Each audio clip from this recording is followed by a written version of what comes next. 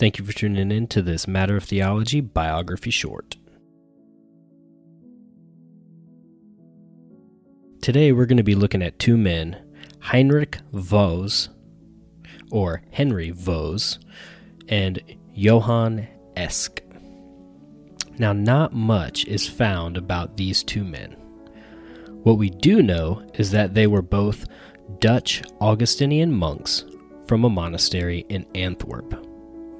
Now, the entire monastery had adopted the teachings of Luther, that is really centered around sola scriptura, that the scriptures alone are the authority, and they have authority over the church, the bishops, and the pope. Now, this was considered a heretical teaching. The entire monastery, I believe it was like 18 monks that were there, were all arrested, and all but 3 of them recanted. Those 3 were Voss, Esch, and a man named Lambertus Thorn.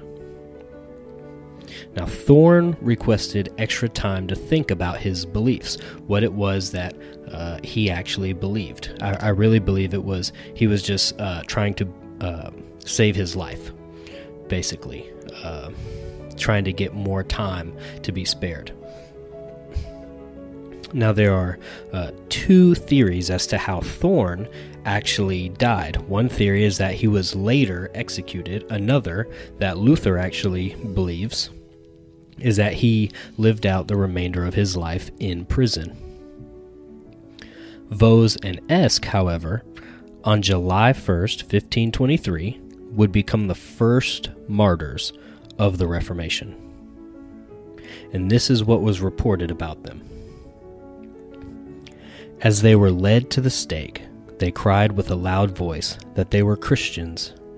And when they were fastened to the stake and the fire was kindled, they recited the 12 articles of the Apostles' Creed, and after that the hymn, Te Deum Laudamus, Thee, O God, we praise, which each of them sang verse by verse alternately until the flames deprived them of both voice and life.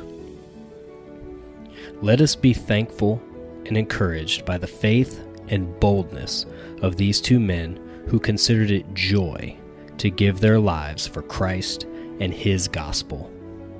This has been a Matter of Theology biography short.